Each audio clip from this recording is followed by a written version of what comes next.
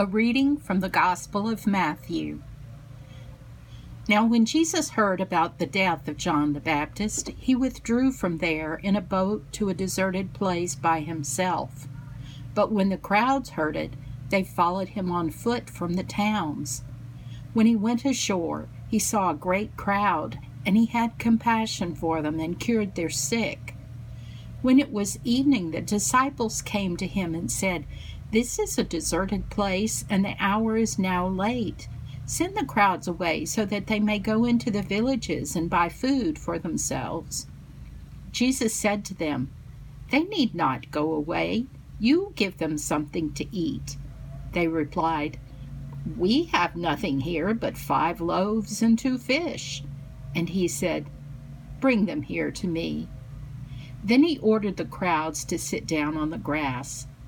Taking the 5 loaves and the 2 fish, he looked up to heaven and blessed and broke the loaves and gave it to the disciples, and the disciples gave them to the crowds, and all ate and were filled.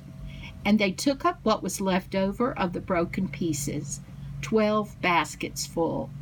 And those who ate were about 5,000 men, besides women and children. This is one of our sacred stories. Thanks be to God.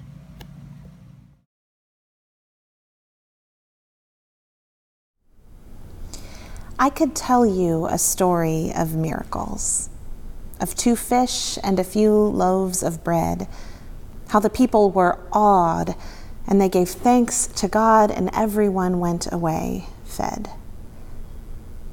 I could tell you that story, the miracle story, a tale of supernatural provision, of a God who steps in when our reserves are growing thin and makes a way, who meets our needs beyond measure. And that story would do something for us. It would cultivate wonder and awe. It might call us toward mystery, call us toward faith that there are things beyond our control. Or it might do more harm than it helps, create a sense that our hope is misspent, that what happened back then could never happen again, that for one reason or other, the God who was willing to bend laws of nature at one time in history has updated policy since then. That story might create disillusionment with a God who would choose to withdraw, who would look at those suffering now and choose not to intervene despite their pain. Or worse yet, it might beckon the question of why our faith is still so small, as if the one thing that stands in the way of a miracle is our willingness to believe. God doesn't put that kind of pressure on you. So that story doesn't seem to suit us. It's not where our time is best spent. Perhaps we could go in the other direction, tell a story with a different bent. I could tell you a sensible story, a tale that begins with 2 fish and some bread, but this isn't a story of magic multiplication as much as it is one of learning to share. Perhaps in this story, the boy, with his fish and his loaves in hand, inspires the people to share what they've brought till everyone there goes home fed. And that story would be easier to swallow. It appeals to our logical minds. It stirs us to think that the actions of one could have such great effect for the good. And it's not that we can't engage it at this level. There's certainly truth to be mined from a story of contagious generosity, if that's what we find here in these lines. But I want to offer a third way to read this story today. To enter the story somewhere between the miracle and the mundane, to simply hear it for the truth that is always true, the truth in it that lives in me and in you. Because this story of too much need, of not enough, is already our story, is it not? I'm already living a story where there's not enough justice, where 5,000 and more gather en masse to listen for good news, to seek God's shalom, and too often they are sent home still hungering for righteousness to be done. I'm already living a story where the ones in leadership, like the disciples, act as if there's nothing they can do, abdicate responsibility, deflect, and defer. I'm already living a story where people, a whole nation it seems, are looking for things in short supply. First masks, then swabs, now testing and tracing and comprehensive plans for safely getting the kids back to school. But also hope and trust in one another and hours in the day and patience with our loved ones. There's not enough. There's never enough.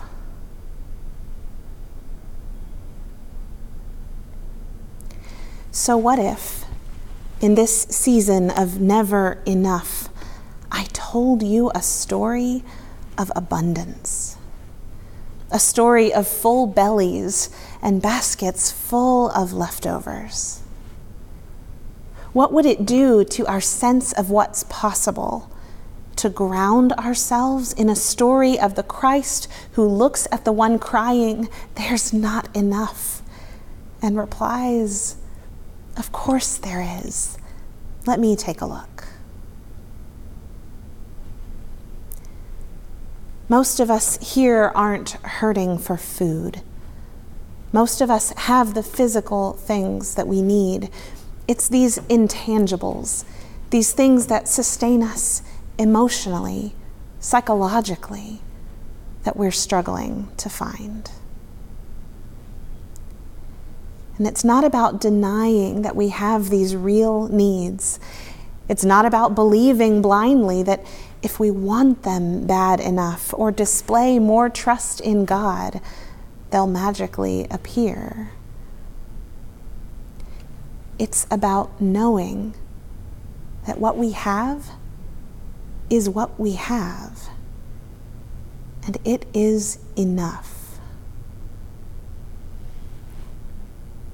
We feel like we don't have enough time now that everything is different and the world seems to require more of us. Or we feel like we don't have enough to do to fill the time we're swimming in. Not enough purpose, not enough drive. When the truth is, we have the time that we have. It's not too much. It isn't not enough. It just is. We feel like we don't have enough creativity to meet this moment, the new demands that it brings. Not enough ability to think outside the box, to keep from getting stuck. When the truth is, we have what creativity we have. We aren't stuck, we're just here in this moment, and soon it will pass and we'll be in another one.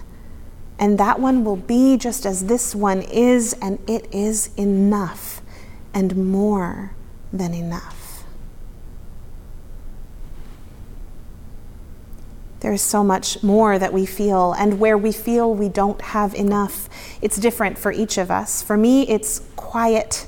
There's never enough of during the day in my house that's not full but feels full of children. Never enough quiet to think a full thought.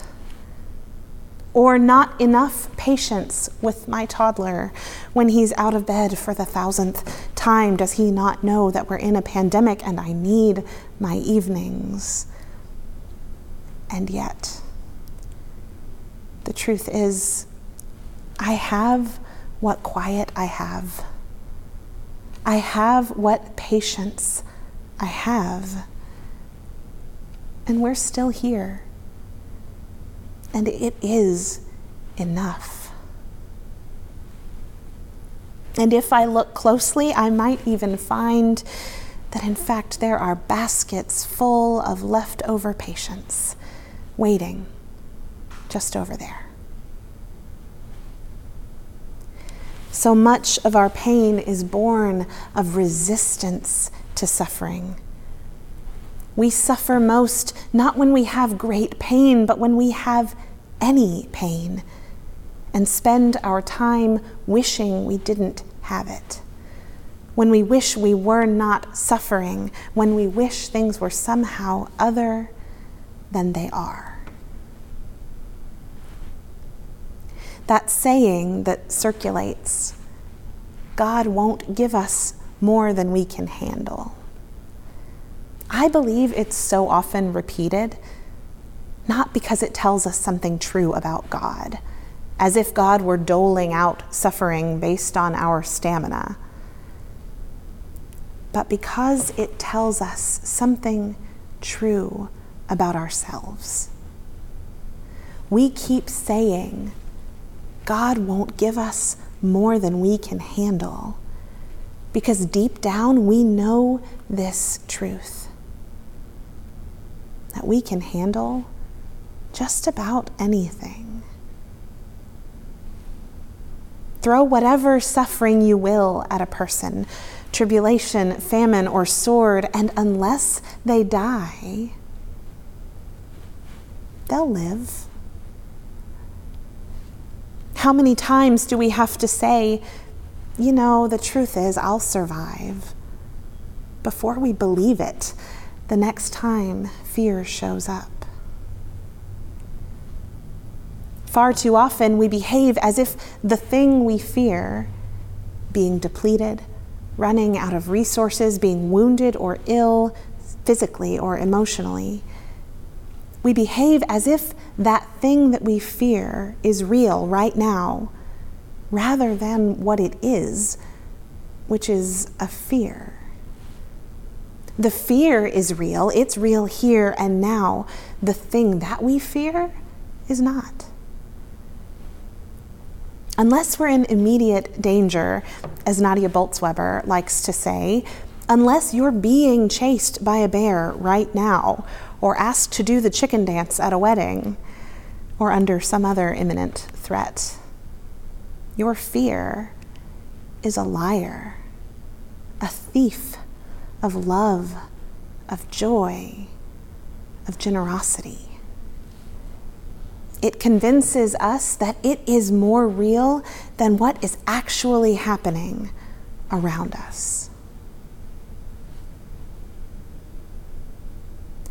And so what if I told you the story of those 2 fish and a few loaves of bread that somehow were enough to sustain a whole crowd, not as a miracle tale, not as a reasonable anecdote, but rather a story of this truth, that what we have is more than enough?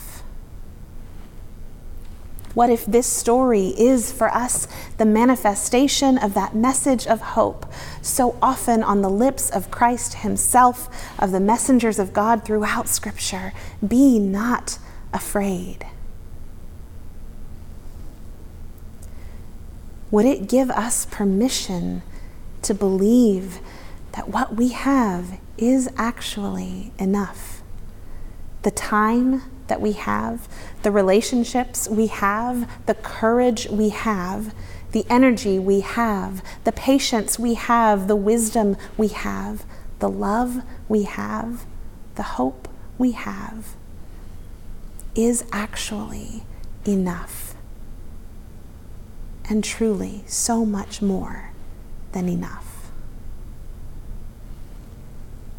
Would that this story of abundance might open us up to grounding in our senses, to using our sight, hearing, taste, touch, smell, to sense what is real, what is actually real, to sense past our fear. Our bodies know what's real. And to learn to remember what it feels like to trust that this moment is more than enough. Amen.